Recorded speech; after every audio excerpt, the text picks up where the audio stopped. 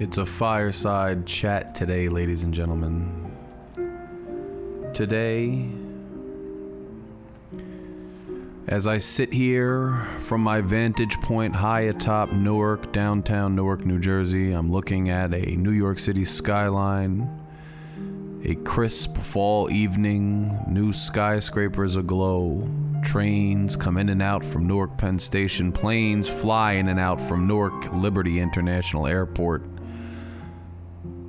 And I had to sit here and have another episode of Logic and Larry because of all the craziness and terribleness that's occurring in our world today, and all the vehement back and forth on social media and the dialogue and how it is and why it is. And I could not stay silent, and I thought the proper medium was this podcast, which many of you have come to know as a place for logic, intellectual freedom, and comfort in times of strife and intense dialogue that doesn't have much of opportunity for the exchange of ideas. You come here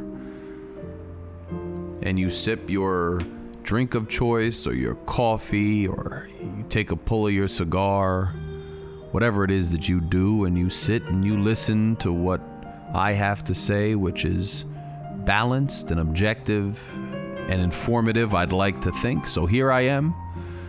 Everything I say on this podcast is strictly my own private opinion as a private citizen. Nothing I say on this podcast in any way reflects the opinion of any other person or any other entity. I do not speak to you in any sort of official capacity whatsoever. This is simply my personal opinions as a private citizen, and these are issues that are of public concern. It's a crisp fall October night, and I do love the fall, and usually autumn brings me a lot of joy because I can immerse myself in football and I can immerse myself in things other than that which vexes my mind. But that was not to be this October. We have strife in Washington, D.C. What's on most people's mind, we have strife in the Middle East once again, in the country of Israel. And we're going to discuss this a bunch. Now, first of all, this show and myself as an individual condemns the actions of the terrorist group Hamas. We condemn the acts of atrocity and violence perpetrated amongst civilians in Israel.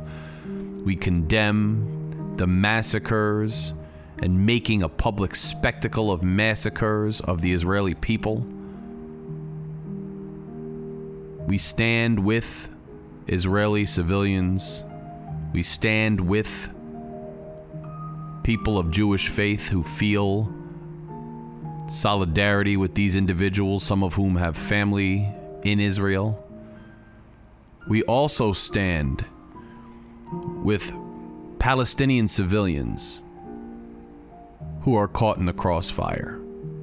We stand with masses of refugees who do not have a place to call home, who are caught in this endless strife. A strife created by political movements and political entities beyond their control. And we find ourselves here trying to sort out the aftermath of geopolitical strife. What else is new? The war rages on in Ukraine.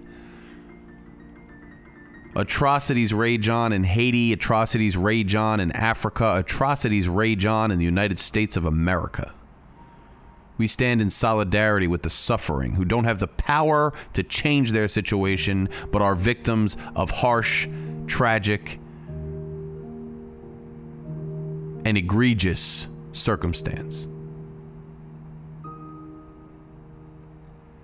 Now, here's the issue that I see as a point of contention currently in the dialogue as it pertains to these things, right? You have people coming out saying that they stand with Hamas, they stand with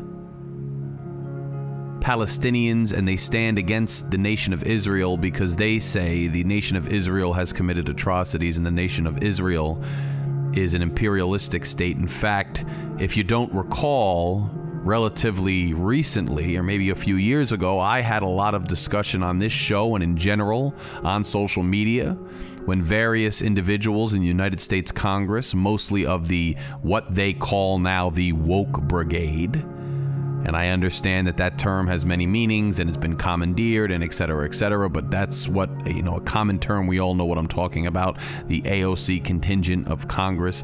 One of them came out and said that Israel was an apartheid state.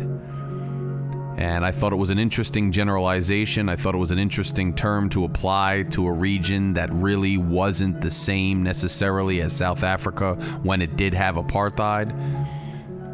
But you have a contingent of mostly people in this country on the left wing of the political spectrum, as we understand and comprehend it anyway, and various constituencies within that leftist constituency of this country have come out and really offended a lot of Jewish people because it seems as though they are taking the side of Hamas as they commit these unspeakable atrocities in Israel. And it's really disheartening to see. You had a contingent of the Black Lives Matter movement in Chicago come out and essentially condone the attacks, so I hear from the reporting. You have people speaking up in pro-Palestinian ways, and then you have a lot of people who are saying, if you don't say anything at all on behalf of Israel, if you have any opinion or you dare say the situation is nuanced, you're anti-Semitic, you don't have a place at the table, you're a terrible person. Well, one thing that I like to, that I live by on this podcast, not like to do, I live by on this podcast, what this podcast is about, is intellectual freedom and the ability to exchange ideas and have open dialogue. I cannot stand the appeal to emotion that shuts down a discussion before it can even take root. I don't like the intellectual and, emotional bullying that takes root. It's no different than the intellectual and emotional bullying that took root and takes root when we discuss different police shootings and different issues such as that. We are allowed to discuss facts. We are allowed to discuss causes. We are allowed to discuss the nuanced geopolitical situations as they exist and part of the reasons that they precipitate the terrible violence that we see across the globe. And having those discussions should not be shut down with intellectual and emotional bullying. So we will not have that anywhere near me or my show. Now, the issue here, and I'm not going to get into I can do it very quickly.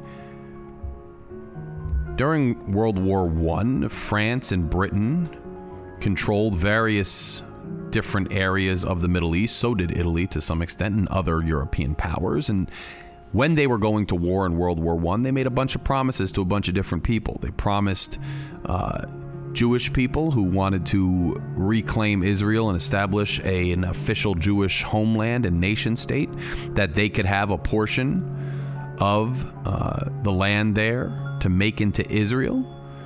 They promised Arabic peoples and Muslims that they would have full control over the Arabian Peninsula and own every part of it. And they promised each other that they would simply split it up and continue to imperialize it after the war. There were issues tied to the Balfour Declaration that occurred in the early 20th century. Now that area in question is a sacred area to, all three major religions, all three major monotheistic religions. And Christians, Jews, and Muslims all lived in that region, kind of scattered, but it wasn't necessarily organized into neat little nation states the way we in the West like to perceive the globe, right? And so there was certainly a movement of Jewish settlers who wanted to create this nation of Israel, who believed in it strongly and who thought they were promised it by the powers that be and thought that that was their right to have it. There were Muslim entities which were vehemently against this, and then there were the countries in Europe and in the West who didn't really care one way or the other, but were trying to sort through it and also commandeer and utilize it for their own purposes, right? So subsequent to World War I, there were groups such as the Stern Gang and other groups, some of them militant, some of them purely political, but there were pro-Israeli Jewish groups. They perpetrated different acts to try to try to force the hand of Britain to establish the nation of Israel. There was the bombing at the King David Hotel. There were a lot of incidences all over the place, and there were, seriously militant fighters that were pro-Israel in the region trying to force the hand of England. And there were, of course, vehement pro-militant Muslim groups who didn't want there to be a Jewish state established there. World War II happens. We all know that the Holocaust happened. Unspeakable atrocities were committed across Europe against Jewish people. And subsequent to World War II, again, this issue came up and the question got punted to the United States, who was the new world power. Will there be a Jewish homeland? Will the world establish a nation of Israel, a place of refuge for the persecuted Jewish people? And I actually did quite an extensive report in my undergraduate studies on the creation of Israel and the involvement of the United States and the United Nations in that structure. And I got to read a lot of personal entries by Harry Truman, and discussions in political circles from the time, and became well versed in the situation. Nonetheless, at the end of it, the nation of Israel was established for the Jewish people, and it was established as part of the area there, but there was still a place for Palestinians, and there was still other land, some of that current disputed land in that region. And I apologize that I'm not more specific. I don't have the reference guide in front of me. I'm talking completely off the top of my head and looking out at this beautiful skyline with this classical piano in the background. So excuse me if I'm not as specific, and correct me and reach out to me if I'm wrong on anything. But this is the general gist of the situation. There was still room for Palestinians and other people. However, upon the creation of Israel, virtually every country around Israel, many of them Muslim states, decided they didn't want and didn't like that Israel had been established. And so they attacked Israel from all sides. And when they attacked Israel from all sides, various countries participated in this. Israel fought back, and the thing was, Israel won. They won the war. You had the 6-Day War. You had these wars. Israel won the wars. And when they won the wars, they not only pushed the countries out that were attacking them, but they took land from them, and they took land around Israel away. And they said, we need this land. This is now our land. We're not backing down, and we need this land as a buffer.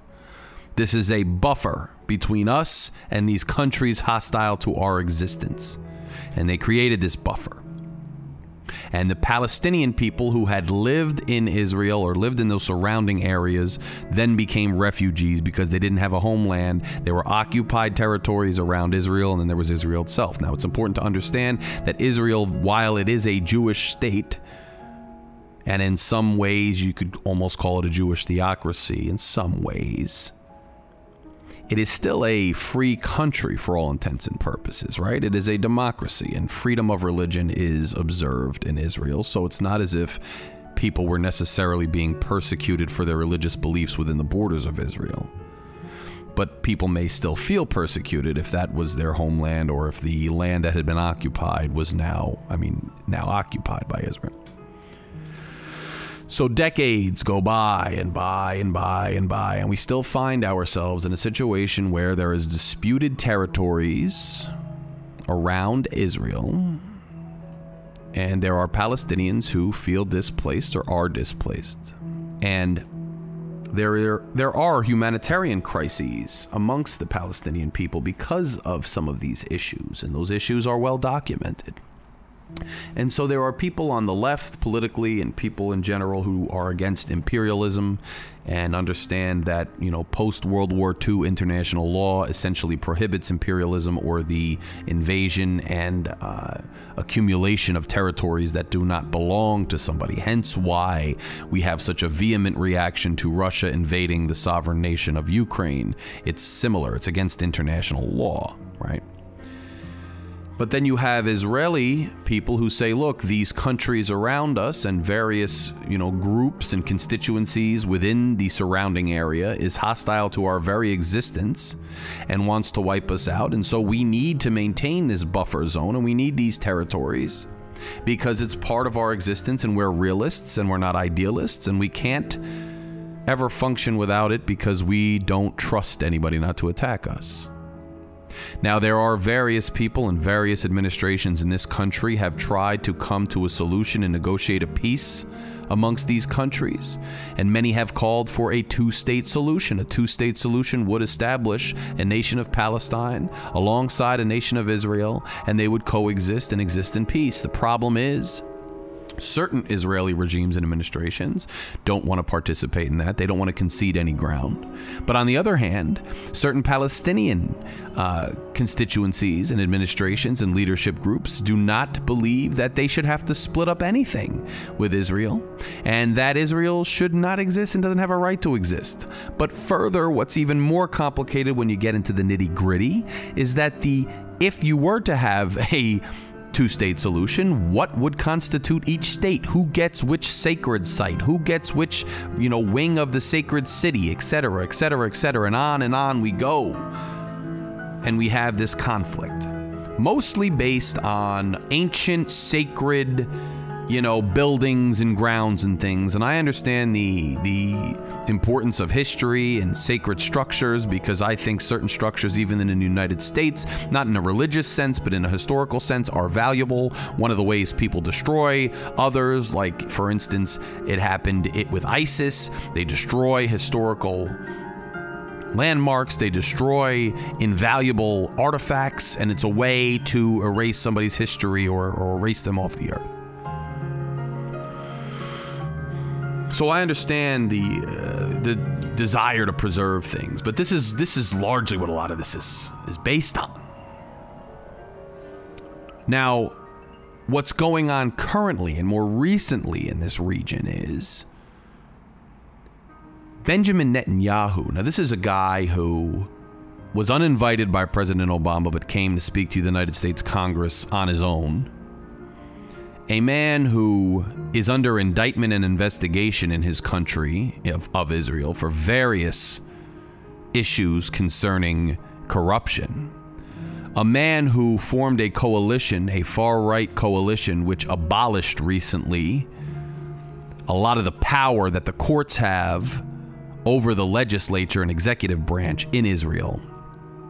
And a man who has long been somebody who was very pro-militant, pro-aggressive military action, and very pro-settlement. What do I mean by settlement? Where there's disputed areas around Israel. These are these areas we're talking about, the Gaza Strip, the West Bank. And there are many groups of people, including normally, as I understand it, the Biden administration and other administrations, who don't think Israel should be settling its people in these disputed lands, because those lands are disputed after all. They're not necessarily supposed to be part of Israel, according to many in the international community, and therefore settling them and annexing them in that way is not a good idea. But Benjamin Netanyahu, being of the political persuasion that he is, has ramped up settlement in these areas at a very quick pace. In fact, in June, there was an article, I believe it was in the New York Times, which laid out the fact and discussed the fact and reported on the fact that Netanyahu was approving record numbers of applications for settlement in these territories. This was just this past June, that the Biden administration was not happy about it, that there was indications that this type of rapid settlement and this ramp up in the settlement of people would cause and could cause violence. This was happening. Now, this doesn't excuse anything Hamas is doing.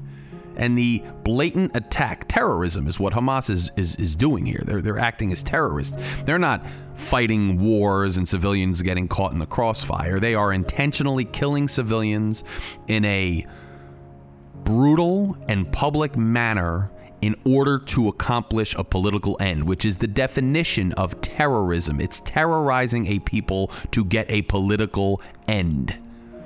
It's not conventional warfare.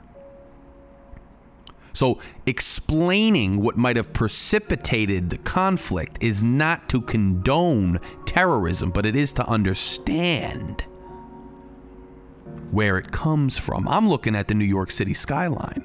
All of us condemned and continue to condemn the atrocities, the disgusting events of 9/11. And I'm glad that they killed Osama bin Laden.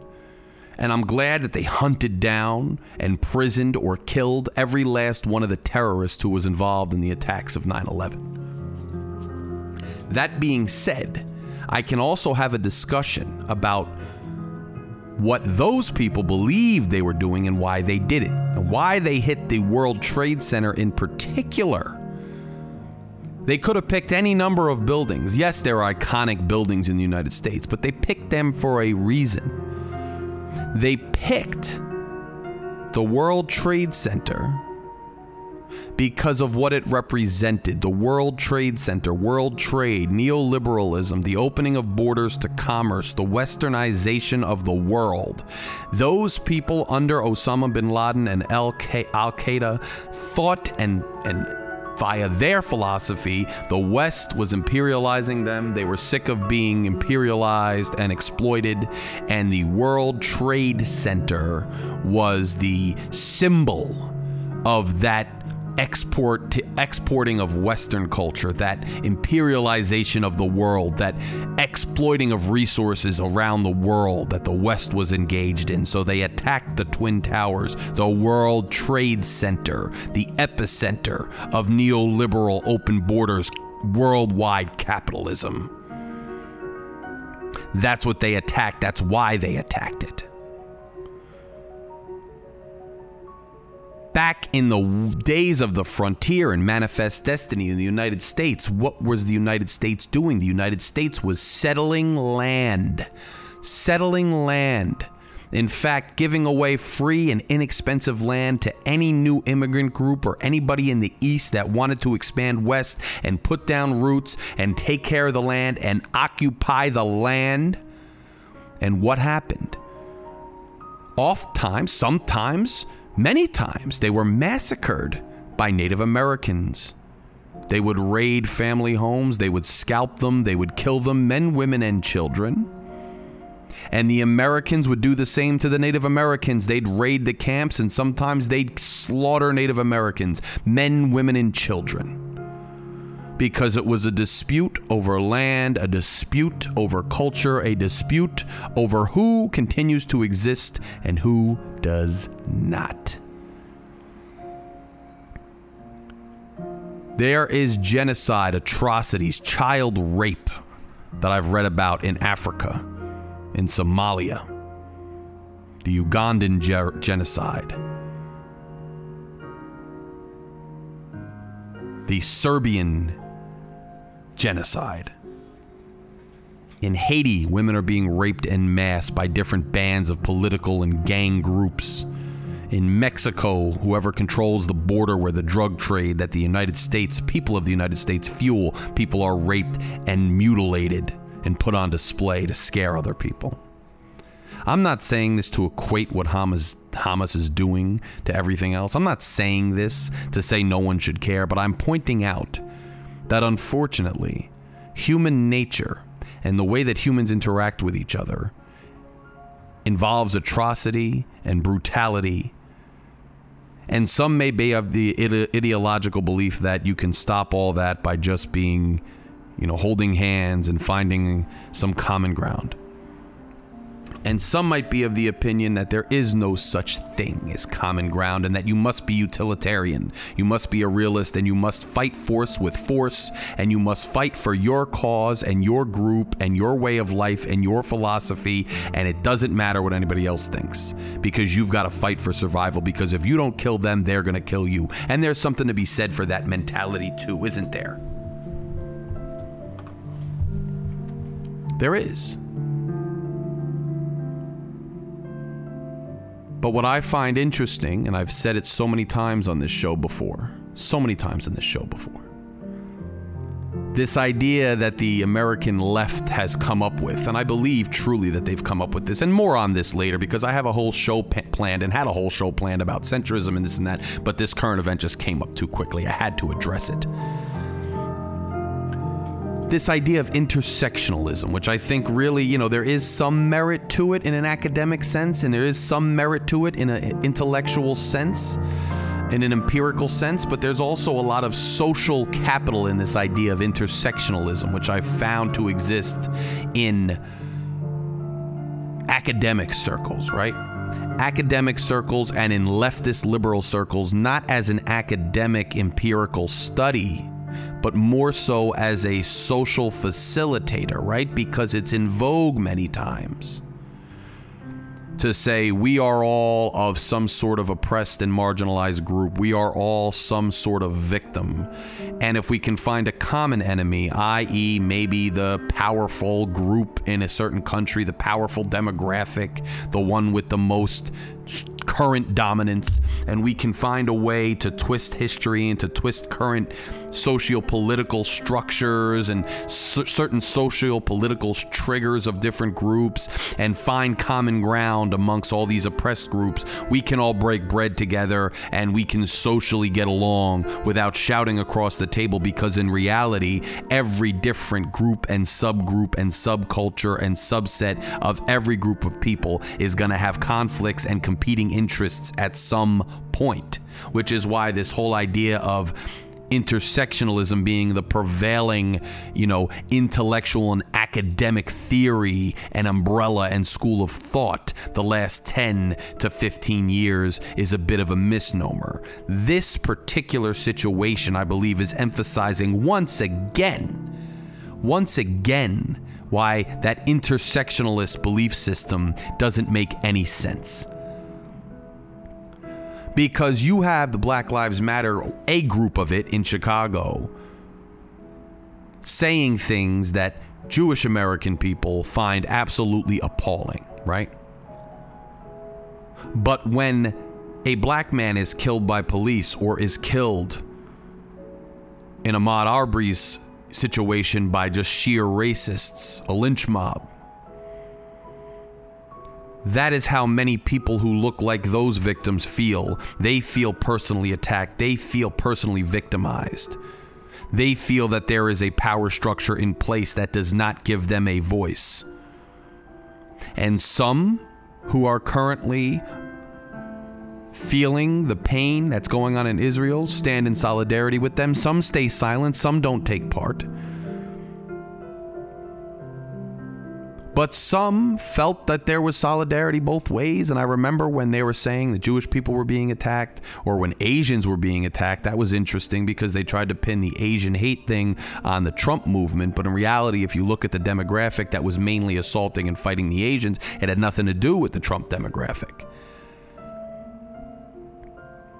Now you see that another subset of people with a subset of interests who is anti-imperialist in general, they see another group of people as imperialists themselves. And those people say, how are you calling us imperialists? You're scaring me. We are so marginalized. We are so persecuted that you calling us imperialists makes us feel more persecuted, more marginalized, more afraid. And therein lies the issue with this whole idea that there's an intersectional group of oppressed people that can find one common enemy. The truth is, everybody is oppressed when they're oppressed, for lack of a more eloquent way to say it. And everybody is persecuted when they're persecuted, and they are the persecutor when they are persecuting. Meaning, if you're a Palestinian civilian and the settlements keep going up and you're getting shelled in your town and children are dying and being taken to the hospital because a mortar hit them, you feel persecuted. You feel oppressed. When you're an Israeli family that has a baby and they storm your home and murder you in cold blood, you feel oppressed. And the reality is that both of those groups of people are oppressed. And they are not only oppressed by the actual physical people oppressing and harming them, but by the government BS and the immovable political strife that governs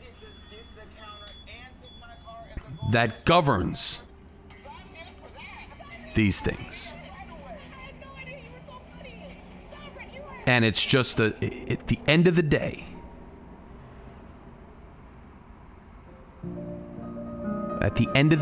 this is just the way that the world keeps spinning round and round and round and round. There are groups of people, they feel solidarity with one another because they have things in common. Those are their brothers and sisters and mothers and fathers and children. And there are other groups of people that have other interests. And it doesn't mean we can't get along. And it doesn't mean we can't all live diverse together, which is my vision for humanity, in a secular state that is tolerant of religion, lifestyles, and beliefs, and protects the rights of private property, private speech, public speech, with your own ideas. Whether you disagree vehemently or not is irrelevant to me. Speech should be protected. But there's always going to be competing groups and difficult situations, and somebody is always going to be a victim of it. That's why I don't believe in any such thing as macro justice. There is no such thing as macro generalized justice, because whenever you try to enact macro generalized justice, you're going to cause an injustice on some individual person. The only true justice is on a case-by-case, person-by-person, fact-by-fact basis, because there's always a truth and there's always something fair in a given situation. You'll never enact macro justice because there's always going to be individual and independent victims and oppressors within that generalization. It can't work. So now we see this strife all across America, where people are coming out on one side or coming out on the other, and then anybody who says there's any kind of nuance or complexity is chastised and shouted down as not being a kind person, not being a good person, because they're not picking a side.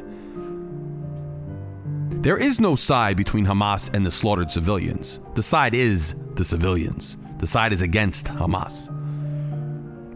But there is complexity when you're talking about the Palestinian victims and the Israeli victims.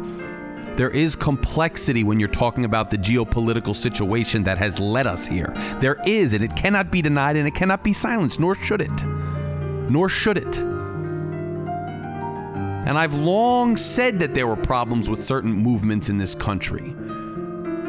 When it was certain contingents of the BLM movement, I said that some of the things that they were going toward, some of the exclusionary things being said, were not indicative of a tolerant belief system, or a tolerant, understanding and a nuanced understanding of the world around them. It was more reactive to the pain that they were feeling.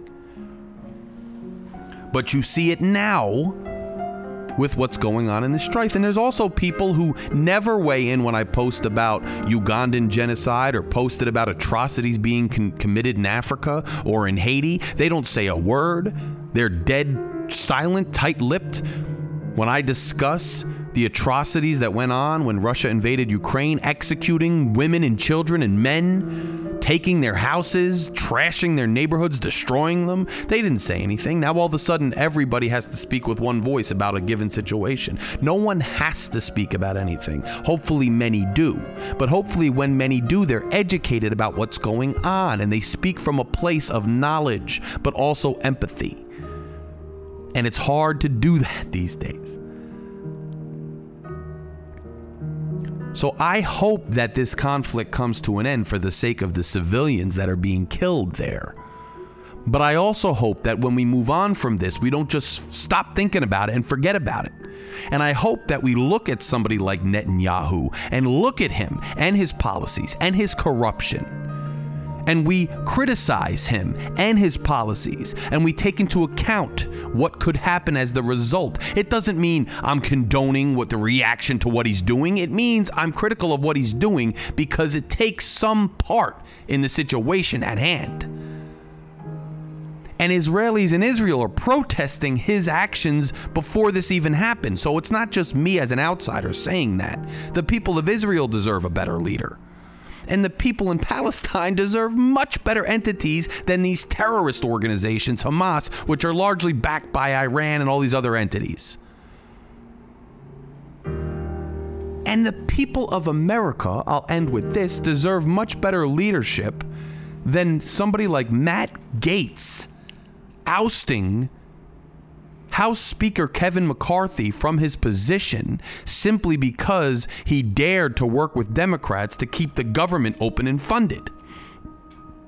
But that's what Kevin McCarthy got himself into, because Kevin McCarthy negotiated a deal to become Speaker of the House, which included the provision that any one member could bring to a vote whether to oust him or not without any other quorum other than the people there to vote. And that was a mistake. He gave in to Matt Gaetz's nonsensical demands because he wanted to be speaker so bad that he backed down from principle, and it wound up catching him when he had to do something for the good of the country, which was keep the country open. Matt Gaetz ousted him. And this is the problem with our government too. You have a guy like Matt Gaetz who's a straight up weirdo. He's a weirdo. He's a real weirdo. He represents some district in Florida, and because the people in that little district like him, he holds the power to thwart the operations of the entire country for the rest of us. It's a problem.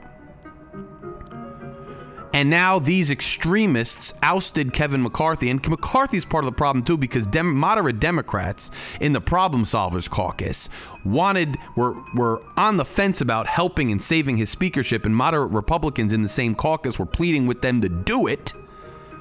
But he refused to give any concessions whatsoever to those Democrats that would have saved his speakership. Because remember, all Democrats voted in solidarity to remove him, and it was only 6 or 7 extremist Republicans that voted with the Democrats to kick him out. If the Democrats had saved him and all the rest of the Republican caucus had saved him, and he had given some concessions to the Democrats and the moderates that maybe he wouldn't be held hostage with his feet to the fire by people like Gaetz, he might have still been speaker, and it probably would have been better for the country. But he was too scared of his Trump followers and all the nonsense to have the integrity and spine to stand up to them and to do what was right, so he got ousted. So now Steve Scalise is up for the vote, but they're saying they won't nominate him either because there's a vehement little faction of them that are pro Jim Jordan, because Jim Jordan is a vehement Trumpy who is conducting hack investigations into the DA of Fulton County, Georgia, because he's a political zealot and a lackey for Trump. And these are the people that are in power in our country. In our country. As long as the world is run by selfish, greedy, unempathetic, loose cannon, aggressive, brutal, immoral people, we will continue to see rank and file human beings, common citizens, abused, exploited, and brutalized by the society writ large, because the society writ large is run by people who don't have any type of moral compass. And I'm not talking about a religious moral compass. I'm talking about a common sense, empathetic moral compass. We have people playing games because in their own greedy, insulated worlds, it makes sense. But out in the street, out in the world, people are suffering. Prodigy said it to Mobb Deep, there's a war going on outside no man is safe from. Might have even been havoc. I don't remember. But it's true, there's a war going on outside no man is safe from the initial Big Bang to the brutalities of nature, all the way to now, there's a war going on. And I know this was just kind of a open-ended rant by me this time, rather than a parsed out intellectual position that I took. But some of that just needs to be said. It needs to be said passionately, and it needs to be said without necessary, structure.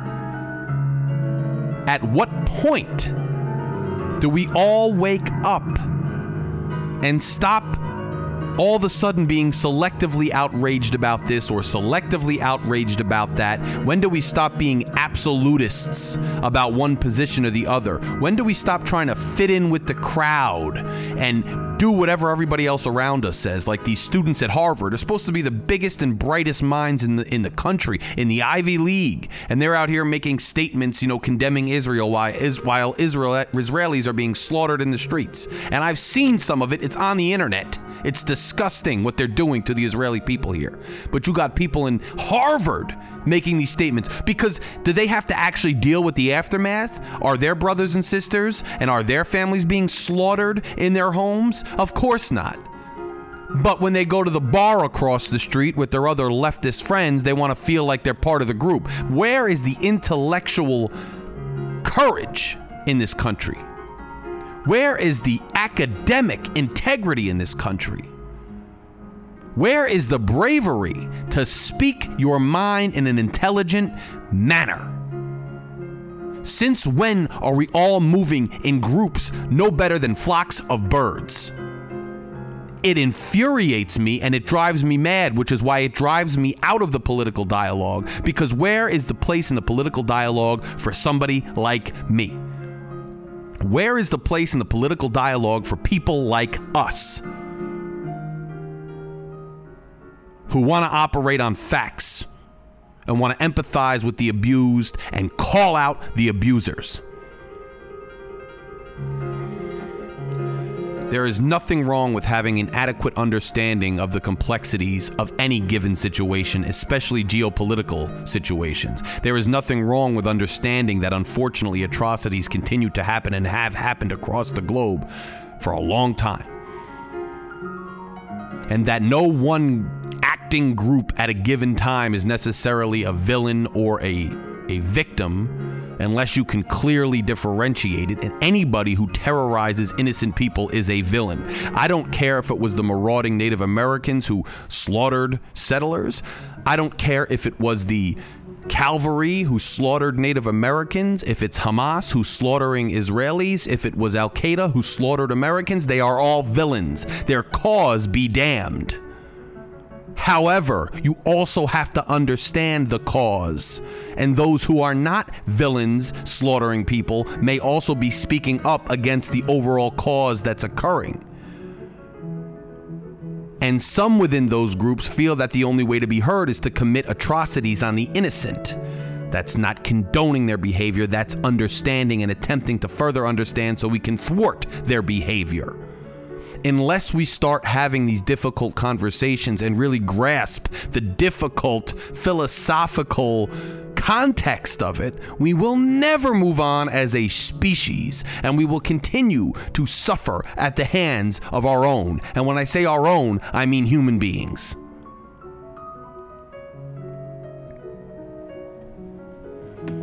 Now, us in this country, we should all be grateful for the fact that we don't have to deal with that, but we shouldn't take it for granted and make general statements and grand declarations that we really don't know anything about. So I bid you all a very happy rest of October, although I may chime in again, you never know. I bid you happiness in the crisp air and the pumpkins and the apple picking and the approaching holiday season. Because as humans, we have a limited time on this planet. And we need to also cherish our own blessings. And all of us are blessed if we live in a country or a space where we are generally safe from those types of atrocities. And we need to also understand the responsibility we have when we are placed in such a state where we have those abilities, that we should not take it for granted by failing to comprehend, speak, and have an intellectual discussion on the issues facing others. And if we do not take active roles in solving those problems, what good are we because we pontificate about it on social media? That does no good. Only action does good.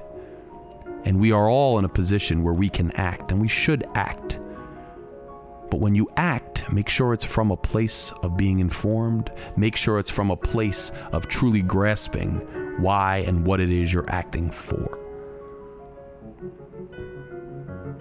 I hope that this discussion touched you positively in a time of strife and confusion and anger and a lack of logic.